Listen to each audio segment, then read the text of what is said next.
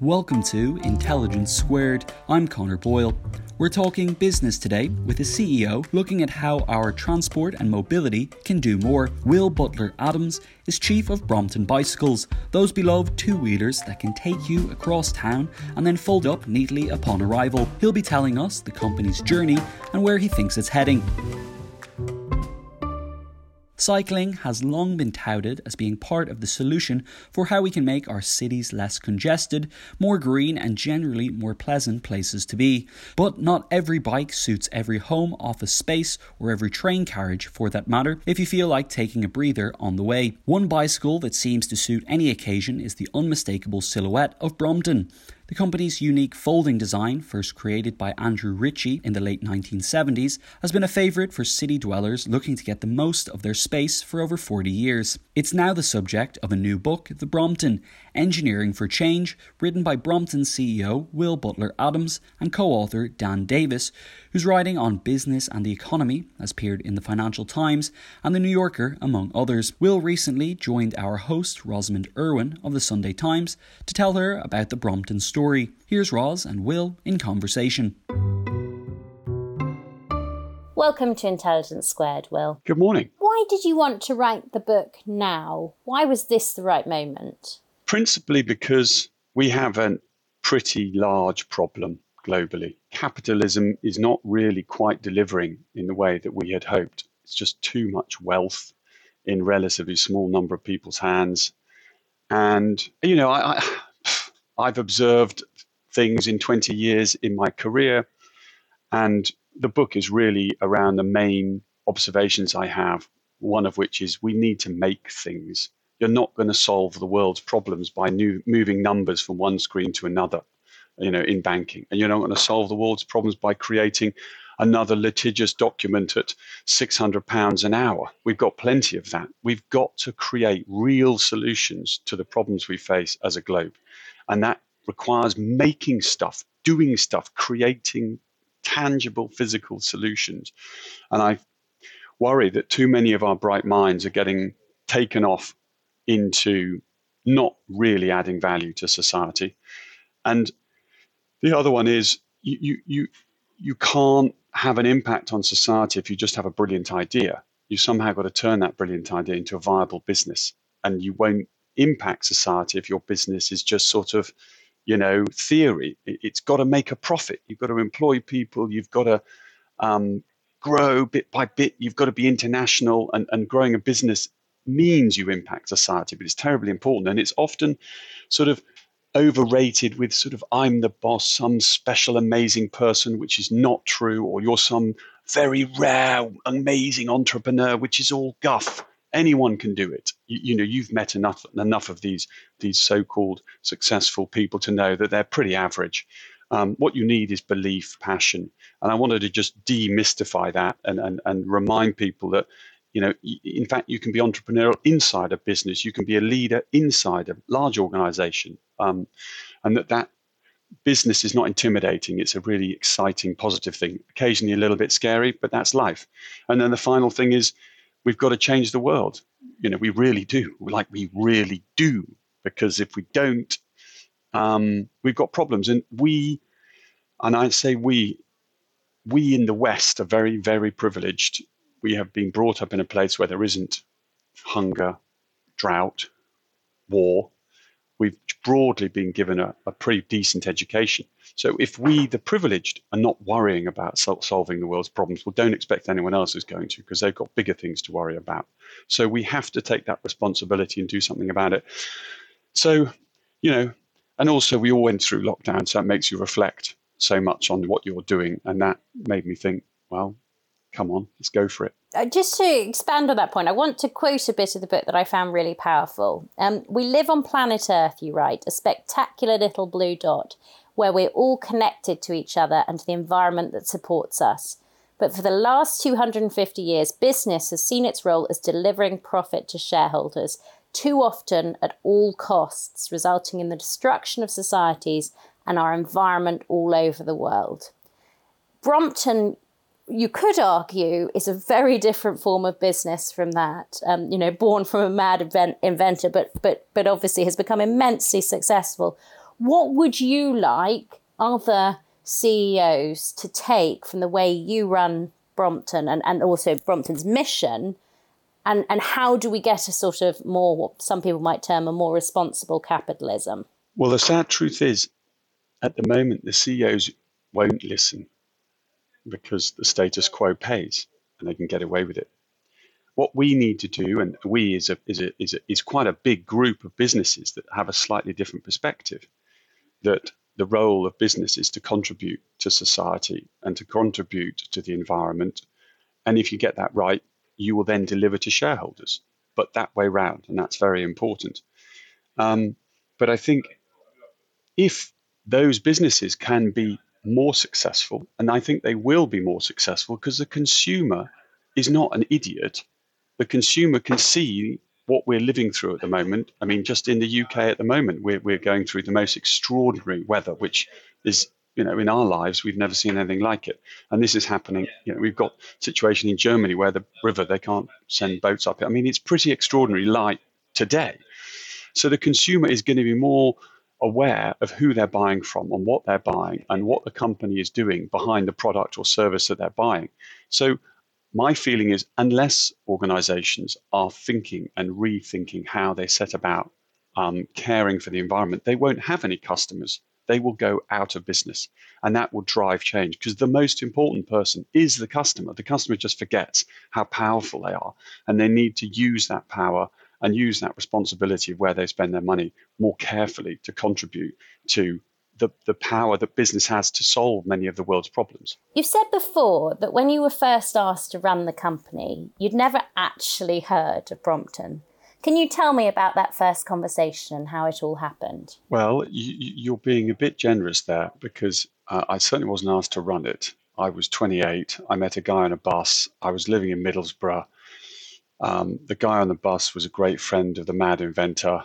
I went along to meet the mad inventor, saw a factory that looked like something out of the sort of, 1880s, or maybe that's being a bit unfair, but it was pretty chaotic. And I thought, well, London's a pretty cool place. I'll come do a couple of years with the mad inventor, have a laugh, and get on with my career. The bike didn't feature much, actually, in me taking the decision. It was the fact that the factory was so disorganized, I thought I could add value. But then the bike slightly changed my life. I was not really an urbanite, but I had such fun on it, and I thought I was going to be there for 2 years, and I've now been there for 20. So, and in the process, over a period of time, then became the CEO. And what had you been doing before? Because yours is not a typical corporate chief executive path. Well, it's not typical in the UK. It's a bit more typical in Germany. So I did engineering at Newcastle, and then got a job with ICI in a sort of management professional development scheme, where they gave me ludicrous responsibility when I hadn't a clue what I was doing, managing ginormous chemical plants that really could kill people. I mean, if things didn't work correctly, great puffs of acetic acid. So it was a real adventure, and really interesting, steep learning curve. And then, of course, gave up all of that because I had a lot of responsibility, huge budgets, lots of staff, and then ended up working for someone at a complete different spectrum, where he signed every check, was a bit of a megalomaniac, genius, but megalomaniac. And for a time, I did wonder what on earth I was doing, whether this was the right decision. But that's half the fun of life. You can't always be in your safety sort of net. It does feel, though, that decision has massively paid off, because you look at the growth of Brompton under your watch, and it is quite astonishing. Could you have ever imagined that you'd balloon so much in terms of staff numbers, in terms of turnover, in the period you've obviously been there much longer than you expected, but over those 20 years? I reckon within about 2 years, I knew this product could change people's lives. That's quite rare. There are lots of products that claim that they'll do all sorts of amazing things to your life. Most of them are overrated, and you never needed them in the first place. But this bike that Andrew invented genuinely does really add value. So pretty early on, I had a feeling believed if I was able to be supported and find great people to help me, we could do something pretty cool. And remember, it's been about just under 20% year-on-year growth. And when you read all the financial papers, and we're all going to be unicorns in 2 years, and we're all going to be millionaires overnight, and the quiet compound growth is a very, very powerful thing. And people think it's been an overnight success, but it's the classic. It's been 20 years of quite hard work to become an overnight success. Now, I should say that I've interviewed you once before in 2015, and you sort of gave me a very useful lesson that has stayed with me. I sort of asked if Brompton was sort of elitist. And you pointed outside the window and said, look, the Brompton's a transport solution. There are some more expensive transport solutions in the car park outside. Obviously, cars are a lot more expensive than bikes. How do we make people realise that those choices, so choosing to spend £1,000 on a Brompton as opposed to £5,000 on a car, is actually, a decision that will start to improve the world? I think you can't start with that. People aren't going to do things to improve the world. We're not quite that egotistical. We think about ourselves. And I think a better example than the car even is this thing, this phone. That's about £1,000. And when that came out, the Apple phone, everybody thought, well, that was an elitist, unless you're completely loaded. Who on earth's going to spend that much money? The truth is, the reason why so many people have bought it is because it's useful. It genuinely does add value to our lives, unlike so many other things that have been promising that. This thing does. You could argue some of the things it does don't really add that much value, but we love it anyway, so we still use it. And then the second thing is it's been made affordable, because you don't spend £1,000 on a phone, you spend whatever it is, £40 a month. So we as a company need to articulate the value of this product. And historically, engineering companies are not so good at that. They're not very good. They're good at designing stuff and making stuff, but articulating the value. Where we've been so lucky with Brompton is the thing flipping well works. And our customers have done a better job at articulating the value to the community and to the customer than us. And we just happen to have been launching this product, or the tenure that I've been involved, the world of social media has come of age. And that value has been communicated by our customers, and that's been completely awesome. So I've been able to focus on bikes, making stuff, and the customer's done most of the work in telling other people about this thing. It's bloody brilliant. Yeah, I think this is a good place to say that I own a Brompton and it was my 30th birthday present to myself. So I've got a lot of use out of it. I'm 38 now. It's 8 years of a bike, and it's still young. It's still in fairly good nick as well. Yeah. The thing about being a Brompton owner that I know well is that there is something a little bit cultish about it. So we sort of nod at other Brompton, maybe Masonic is a better word. We nod as you see another Brompton cycling around. What do you think is it that makes it? It feels a little bit like a very nice club to be in. It's because it's so counterintuitive. I mean, everything about it is not what it is. I mean, if you took a picture of a Lamborghini or a Porsche to anywhere in the world, even to the deepest, darkest parts of the world, and showed it to somebody who'd never seen it before, they'd look at whatever this thing is, and they'd tell you two things. It goes fast, whatever it is, and it's expensive. It just tells you. The Brompton is so at the other end of the scale. I mean, what is it for starters when it's folded up? Is that a wheelchair? What? Oh, no, it's a bike. Like, what? And then you sort of unfold it, and then they go, oh, well, I don't want to get on that thing. It's immediately going to collapse on me. That looks a bit dodgy, but it can't be any good anyway. It's got funny little wheels. So surely you're going to have to pedal so hard. And so everything. And then you say it's £1,000 and they've keeled over because they're like, what? So it's counterintuitive, but actually it adds value. Actually, it's awesome. Actually, it does more than you think. And 8 years on, you've still got another 10, 15 years to go. Back to the dear old iPhone.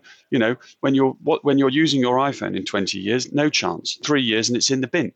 So somehow the little club is that you as a consumer or as a person have seen past the obvious and realize this thing works. And that's a little bit, you can be maybe even a little bit smug about that because actually you've discovered it where others may not see it. I don't know. I think that's probably what it is. And it's not the same all over the world because we have a different, the bike sits in a different place in Europe than it does in North America, than it does in Asia, for all sorts of different reasons. It is pretty much affordable in Europe if somebody genuinely wants one and have a use for one, just like we were saying with cars. For most people in Europe, that's not the case in Asia. So it really is a premium product in Asia in a way that it isn't in the same way in Europe. That's obviously an area in which you've had enormous growth, sales in Asia. What's the driver of that there? As you say, it's a different market there. So there are two things. In Europe, we are broadly a transport tool, even though we have lots of fun. I had a fantastic ride down the Thames yesterday with some friends. Nothing transport about it. It was glorious. In Asia, we are much more of a recreational tool. And that is because the infrastructure isn't there, because the sort of days of when the bicycle was something that poor people rode, and therefore anyone who was affluent wouldn't want to be seen on a bicycle. They want to be seen in their car. They're further behind in the trajectory. But what's quite exciting about Asia is that Brompton is making cycling cool again. It is aspirational. It is sort of premium and even super premium in China. And that's not really what it was designed for. And when Andrew and I went out in the early days, certainly in Japan, Andrew was sort of aghast to see Bromptons that were polished within an inch of their life, hardly looked like they'd ever been used. He was devastated because he wants to see them covered in crap and, literally worn to bits. And but actually, that group of customers have made cycling aspirational. We had two amazing Indonesian Brompton customers just do the London-Edinburgh ride, which is insanely hardcore on two Bromptons, has to be done at a certain time. They did it, and they had they were sponsored, and their Brompton club in Indonesia helped them come over, and then they met the ambassador, and the whole thing's amazing. But those people are slightly movers and shakers. They're becoming keen cyclists. They are influential in introducing the first cycle lanes, and then few of them start to use it, as happened in Taipei and in Seoul, actually as a mode of transport. So they're the early adopters, and behind them, and there are a whole load of people who are realizing cycling's cool again. They're not going to buy a Brompton. It's not affordable in certain parts of Asia, but they are getting back on a bike, and that really is a positive. Let's talk about the engineering side, because I think a lot of people may not understand how Brompton's actually made. In the book, you talk about this advertisement back in 1987 for torch welders. But of course, the bike isn't welded at all. It's made by this process known as brazing. Could you just, in very simplistic terms, for ignoramuses like me, explain how that works? So, I mean, in the simplistic term, when you think of welding, you think of two bits of metal, and then you think of a filler metal, which melts. It's the same metal as the two bits you're trying to sort of stick together. And the bit in the middle melts, and the other two bits melt, and all three melt, and then it's stuck together. What we're doing is we're using something more similar to sort of solder or glue, where effectively the metal is not actually melting at all. And the stuff you're gluing it together with is something different. It's not the same as the other two bits of metal. And in our case, we'll heat it to about 890 degrees. It melts at about 1300 degrees. When you're welding, you take it to about 1350, so all three melt. This is lower temperature. And it has some real advantages. By putting in less heat, you distort the frame less, which gives you better wheel alignment, particularly important on a folding bike. And also it weakens the metal less, because you get shrinking when the metal cools, particularly the bead of weld, and then you get something called the heat affected zone. And the less heat you put in, the less shrinking, and then the less stresses in that part, which means the bike is actually stronger. The downside is it's quite hard to train someone. It takes a long, long time. It's not so much an art, because it's highly skilled, less than an art, because we can't have art. It can't be artisan. It's got to be very repeatable, but it requires high skill. That takes a long time, 2 to 3 years, which is why when the bike sort of became a bit of a fashion thing from the 50s, when it sort of ceased to be a mode of transport, And it became a sort of literally the cheapest place you can make it. And one year you produce one bike, and the next year it was a completely new one, and a perpetual new and improved. The bike industry was chasing the cheapest bike, and the easiest, quickest way to make a bike is welding. Spending 2.5 years investing in staff to teach them how to braze just didn't fit with the supply chain model for the sort of recreational fashion bikes that we've had for 50 years. And luckily for Brompton, Andrew, as he, it took him 13 years to get this thing off the ground, he didn't have a problem disregarding what everyone was saying to him. He did that for so long. He went with what he felt was the right thing, and here we are today. And we've taken quite a long time in perfecting it. He doesn't always seem, and I mean this in the nicest possible way, as the easiest person to work under in the book. You talk about at one point quite early on getting a digital weighing scale, yes, and being told that that's a sort of ridiculous purchase. What have been the challenges? Because obviously he's an inventor, he's a creative genius, I think a lot of people would say. That can make somebody perhaps a little bit challenging at times to work with. Is that fair? Oh, completely fair. And but life isn't full of loads of roses and everyone skipping around. Life is full of challenges. I mean, I'm a massive fan. It doesn't mean he doesn't do my head in and occasionally drive me potty.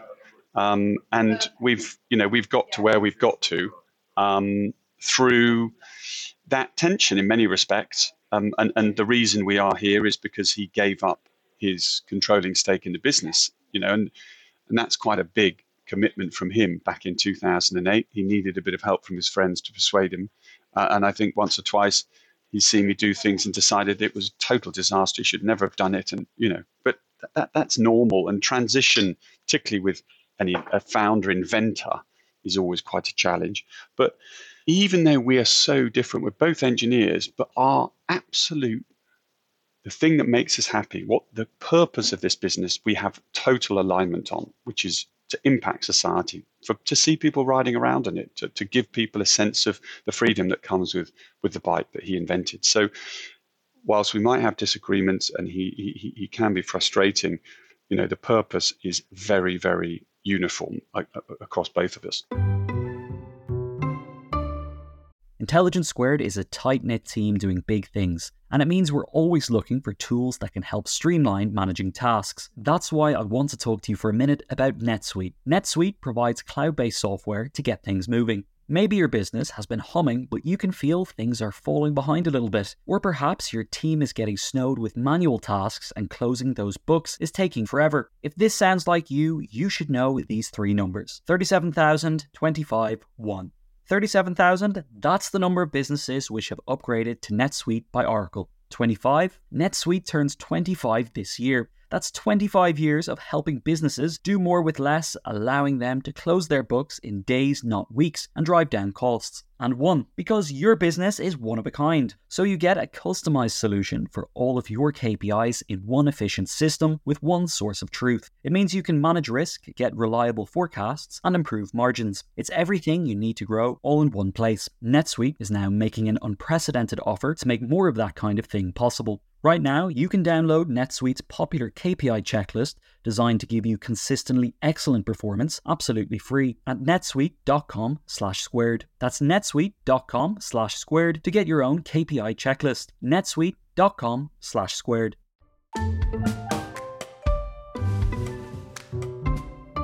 And one of the things that's rather amazing about Brompton is obviously that you're based in West London. You say in the book, if you see a new startup business has the word factory in its address, it usually just means it's in a brick building that was once, a very long time ago in sort of Victorian age, a factory. Whereas, of course, you actually are making this it's still in the capital. How rare is that? And why did you want to stay in London, and why was that so integral to the business? We moved to the new location that we're in 6 years ago. And at the time, we did explore moving, never thought of moving outside the UK, but looked at moving outside of London. But one of the problems, manufacturing, and it has happened when we've looked at other sites, there's endless people, councils or some sort of investment bodies, regional investment bodies come along and say, oh, yes, you must come here. In fact, we'll pay you to come.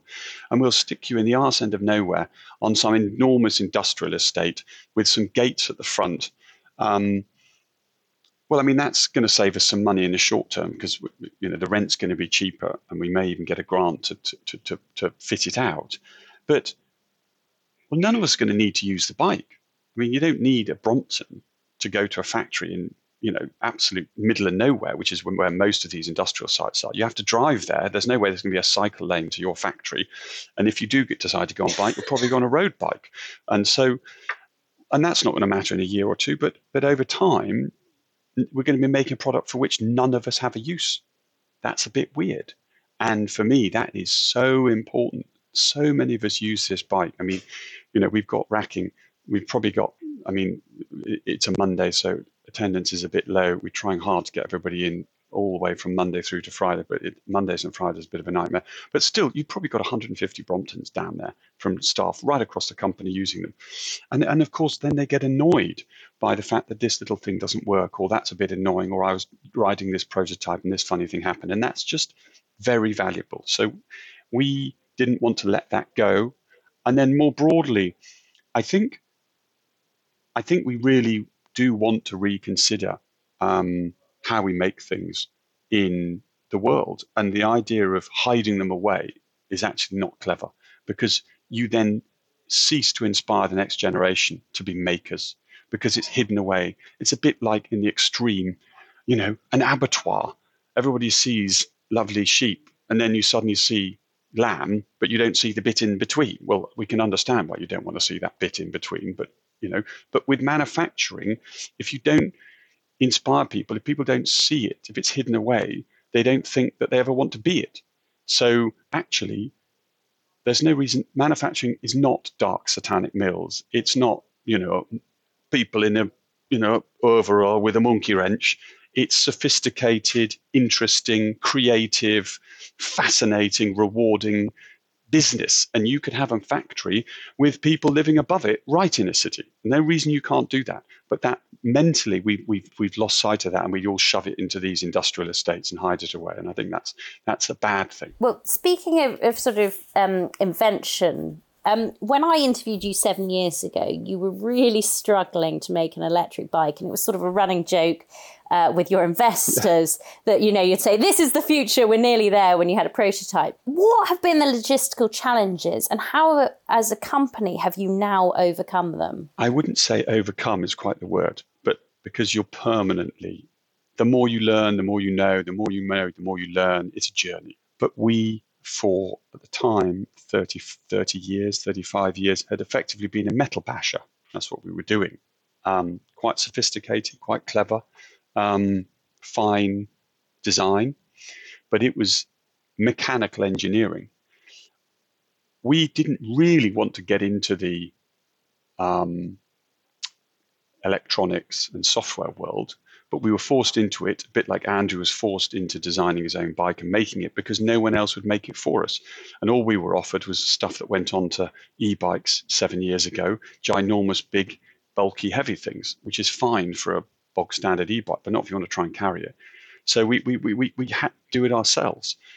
And as ever, with all great leaps of faith, we totally underestimated how complicated it was. We underestimated how much resource we'd need.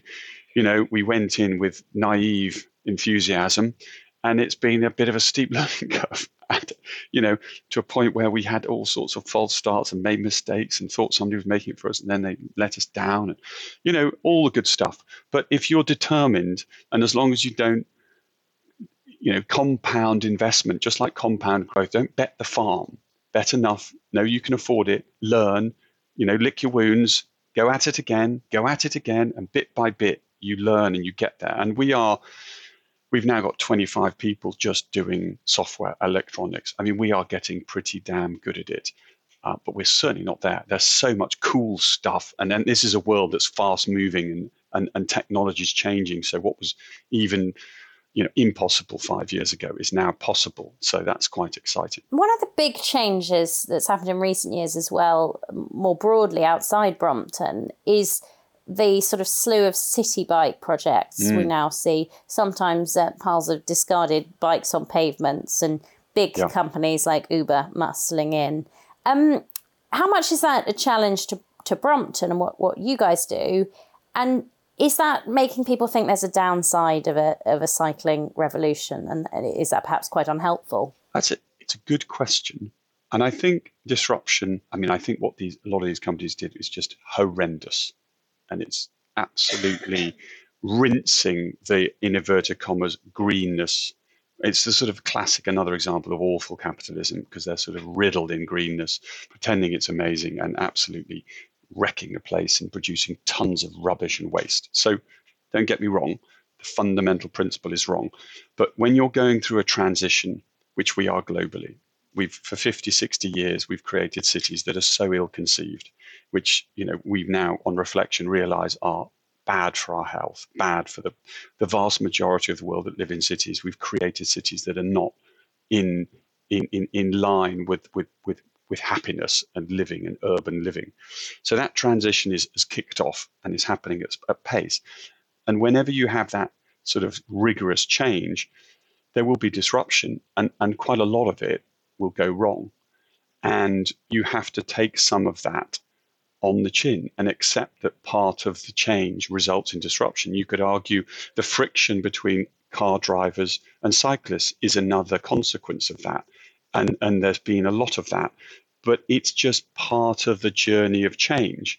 And what we're trying to do, I'm repeating myself, is grow compound growth. We're not going to try and raise £500 million and then spank it on an ill thought through just gush of I don't know what. We set up a little bike hire scheme. It's been phenomenally difficult, and I've been absolutely hounded by my board and shareholders for it. But 10 years on, we're still going quietly, growing the network, and we're delivering value to customers. We've now got 80 locations. We have people trying the bike, and it's glorious. But it's been difficult, but we've done it in a slow way. And we are, if you like, more like the tortoise. You say we've been having this stunning growth, and you look back over 20 years and it has been, but it's been bit by bit. And but disruption will come, and we have to just accept it. It's just not the approach I would take. One thing that has really struck me looking at Brompton as a company is that you're doing something quite different from a lot of cycling. The perception of cycling in the UK, and this is a real shame, I think, is still that sort of cliche of the mammal who's sort of escaping their unhappy marriage by going cycling in lots of Lycra. And you're the exact opposite of this. You're saying to people, you don't need to wear Lycra. You don't need, it doesn't need to be a fitness tool, although obviously great benefit. And you don't even need to sweat. Do you think the perception of cycling in the UK is really quite unhelpful to encouraging more people to cycle? I do. Yeah. And it's a very UK thing, actually, because we sell bikes in 50 countries around the world. So I've been lucky enough to travel and learn and see and cycle with lots of people all over the world. It's a particularly UK where it's so sporty and so a sort of hardcore exercise thing. I tell you a little story which best describes it and reminds us. You have to hold the mirror up in front of yourself to remind yourself from time to time what a wally you are.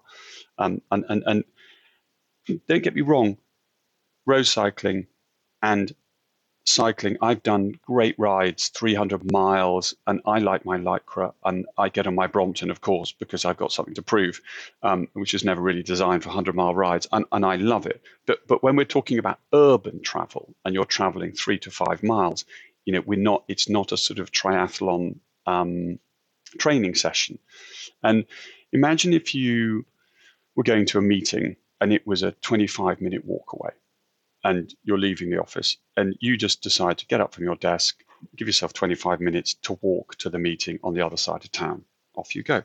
The colleague you're going with says, I'll meet you there, but I'm just going to go off and get changed.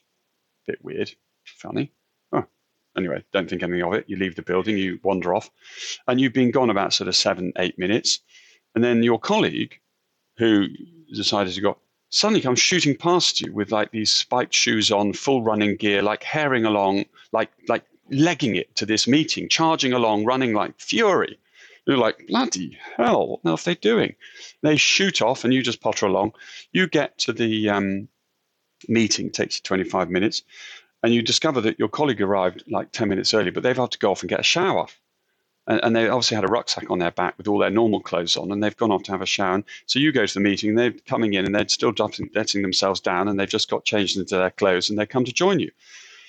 And that's slightly what is going on in the urban sense. It's fine if you're doing it for exercising at the weekend or whatever, but inside a city, you're not a walkist. No one's a walkist. You just walk. And in many parts of Northern Europe, you're not a cyclist even. You just cycle. You don't have showers. You don't wear funny clothes. No one in the Netherlands has a shower in their office. They think that's odd. You just get on your bike because you're not going at sweating speed. You're just going. And of course, the Netherlands, in fact, it's quite windy too. And so, but we are getting there. And it's a bit like all these other things. The cycling, the sort of mammal culture has been good for cycling. There are risks to it as well. But actually, that community has really brought cycling, and certainly in the early days, they were the ones who were putting pressure on the first changes to infrastructure, getting cycle lanes in, and bringing that community of cycling. And what happens is, as you get more people, you can't go that fast in a city because there are just too many cyclists. So it actually naturally sorts itself out, and it all begins to slow down, and you've got parents and children on cycle lanes. So this is all part of a journey, and every country takes that journey and that trajectory in a slightly different way. But I think we're all aiming for the same place, which is a 25 to 30% cycling in a city, which is by all accounts about right, because a lot of people will be walking and some people on public transport. But that feels about right. But how we get there is different city by city, country by country. And in terms of that cycling infrastructure you mentioned there, what do you think works and what doesn't work? You have to have segregated cycle lanes, period. Nothing else will do. No mother's going to take their child on and trust a little bit of white paint on the side of a road when there's a 2-ton truck. I mean, that's a joke. So it might be the way you get there. You start with a white line, out's better than out, but that's not going to transform cities. It has to be segregated. Just that's the way it is. One thing as well of that perception of cycling, in the sweaty man in lycra is it's a man, and making cycling broader feels like one of the ways to get to that 30%. What's your customer base in terms of men versus women? Do you know that? Yeah. So it's not linear globally, so it changes depending on where you are in the world. We're about 35% women in the UK. And then that changes a bit more in Southern Europe, a bit less in Northern Europe. Funnily enough, in Asia, actually, we have pretty high percentage of women because couples do the recreation together. And the biggest barrier is safety. And I think that is a fact that men are less safety conscious than women. So whilst your infrastructure isn't as comprehensive, there is that risk. But I think the industry as a whole, and this is not a UK thing at all, also has a large part to play. So we sell most of our bikes through independent bike dealers, IBDs, and we tend to sell through urban bike stores, obviously, because we're an urban brand. And pre-COVID, one of our biggest investments in marketing was bringing all of those independent bike dealers to the factory into London to have a few days of fun, to really understand who we were, what we stood for, and just have a laugh, eat fish and chips and pedal up the mall. And we were bringing in 250 dealers from Japan, America, Italy, France, wherever, to spend a few days with us. And out of that 250, we had 12 women from 250 representatives of our stores all over the world. And that's one of the reasons we actually opened our junctions. It wasn't to sell bikes direct to the consumer. It was to redefine the purchasing experience for the consumer. Because if your store is very male dominated, and also a lot of the stores are getting better, but a lot of the stores historically were just cluttered, techie, like not a normal shopping experience. You'd get in there and it would be heaving with bikes and bits and bobs and parts everywhere. And a guy would turn up and say, well, do you want the Shimano 364, the 296, and you want the hardtail, softail? Do you want the gravel bike, the softer? Just like, bike, please. Oh, and they look down at you. What do you mean? What bike? So you've got to understand your audience. And so in our stores, we try to have 50% women, both front of house, back of house. And our stores are airy and just interesting. Come and have a look around. You don't have to buy anything. Just come and pot around. And why we did that is because we wanted to try and demonstrate if we tried this and if it worked, we could then say to our dealers, we've tried it. We've taken the risk. We've recruited female staff, and it's having a really positive effect on our sales, and it's opening up a market that you're not even talking to, which is half of the market, which are women. So, we've still got a long way to go. And again, it's slightly unfathomable, actually, why the industry is so male, but it is, and that needs to change. You've also worked hard on the engineering side to get more women in the factory. How's that been going? Well, it depends where you're talking because, shop floor, there were challenges. And I've got three older sisters. My wife is one of three sisters and I've got three daughters. So I'm a sort of roaring feminist. But I'm an engineer and that often is very male orientated. So on the shop floor, on the assembly side, we made a lot of progress quite quickly, actually, because we had to get rid of some of the jobs that were very physical, but we've got machinery and cobots and all that sort of stuff. So done. The brazing side took a lot longer because it's sort of seen as being more male, but no reason for that at all. It's a very delicate, fine job. So it's not about male or female. It's about the person, whether they like that care, and it's very focused. And we're getting there. And now, one of the great we sort of steps forward was one of our female brazers who'd come from the company, in a different part of the company. She was just awesome. And then she's headed up our training with Abdul. So now that's really changed the whole sort of, one of the best brazers is a female, and that inspires a lot of other people to join. And then across the company, we're not just a manufacturer, we're a distributor, we're a brand, we've got customer service, we've got all these other things in between. The bit that's tricky is design and mechanical engineering and production engineering, because that sector is not attracting women. I mean, when I went to university studying mechanical engineering, there were, in a course of 50, there were probably less than 5% women. So that pool of talent, particularly that pool of talent with 20 years experience, there are companies with much deeper pockets and bigger than us that also want to have women represented in their business. So you're fighting over a very small pool of talent, and it is hard. And we're trying our best. And the thing is, to my mind, it's even more important for a business like ours to have a sort of equal representation, because half our market are women. If we were selling a product that was only for men, I wouldn't be so bothered about it. But we're not. We are absolutely, the bike is totally useful and totally relevant to men and women. And so, that's one of the other great things about London. It's so cosmopolitan. We've got 50 different nationalities. It's not just gender, it's everything else. The more different perspectives you have in a business, whether it's religion, race, gender, anything else in between, the more likely you are to engage with that community. You need to, when you're selling something, the person you're selling to has to feel welcome in the product that they see. And if they're not seeing themselves in the product because you're selling it as a one-dimensional product in all of the way you communicate and your imagery, then they're never going to feel like it's something for them. And the bike is the most, it's so welcoming. Anyone can jump on a bike. Most people have learned to ride a bike because their parents run behind them. So it should be for everyone, but you need to somehow bring that into your organization. And London really does help because it's so cosmopolitan.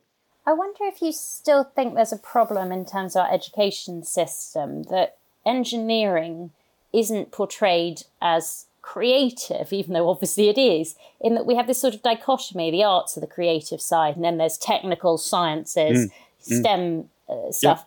Yep. And it isn't emphasised how creative engineering and the other sciences can actually be. I mean, it does my head in. Because the problem we have, and it is a cultural thing, I've done all sorts of work outside of Brompton in the education space. And it starts right at primary. Are you arty, or are you all sort of mathsy? I mean, it's like by the time you're about 5, you've been pigeonholed. But look at Leonardo da Vinci. I mean, he wasn't maths or art, he was everything. And there's this idea that you go down one road or you go down the other. That's absolutely you. If you want to innovate, you need to be a thinker. You need to be coming up with new ideas. You need to be challenging. You need to be inspired by nature. You need to turn that into a product. You need to have an appreciation of maths, because maths runs through creation in terms of making stuff, but you've absolutely got to be artistic. You've got to have the thing that's aesthetically pleasing. It's got to be inspiring. It's on so many levels, and there are problems there. And gosh, I mean, this is where you've got to just realize what your job is in life, and we can't do everything. And I've just got to stick with making bikes, and because you could get caught up in all this other stuff that needs sorting out, get nowhere. Well, I think that's a really lovely place to end. Thank you so much for chatting today. My pleasure. Will Butler-Adams and Dan Davies' book is The Brompton Engineering for Change, out now. I'm Rosamund Irwin, and you've been listening to Intelligence Squared. Thanks so much for joining us.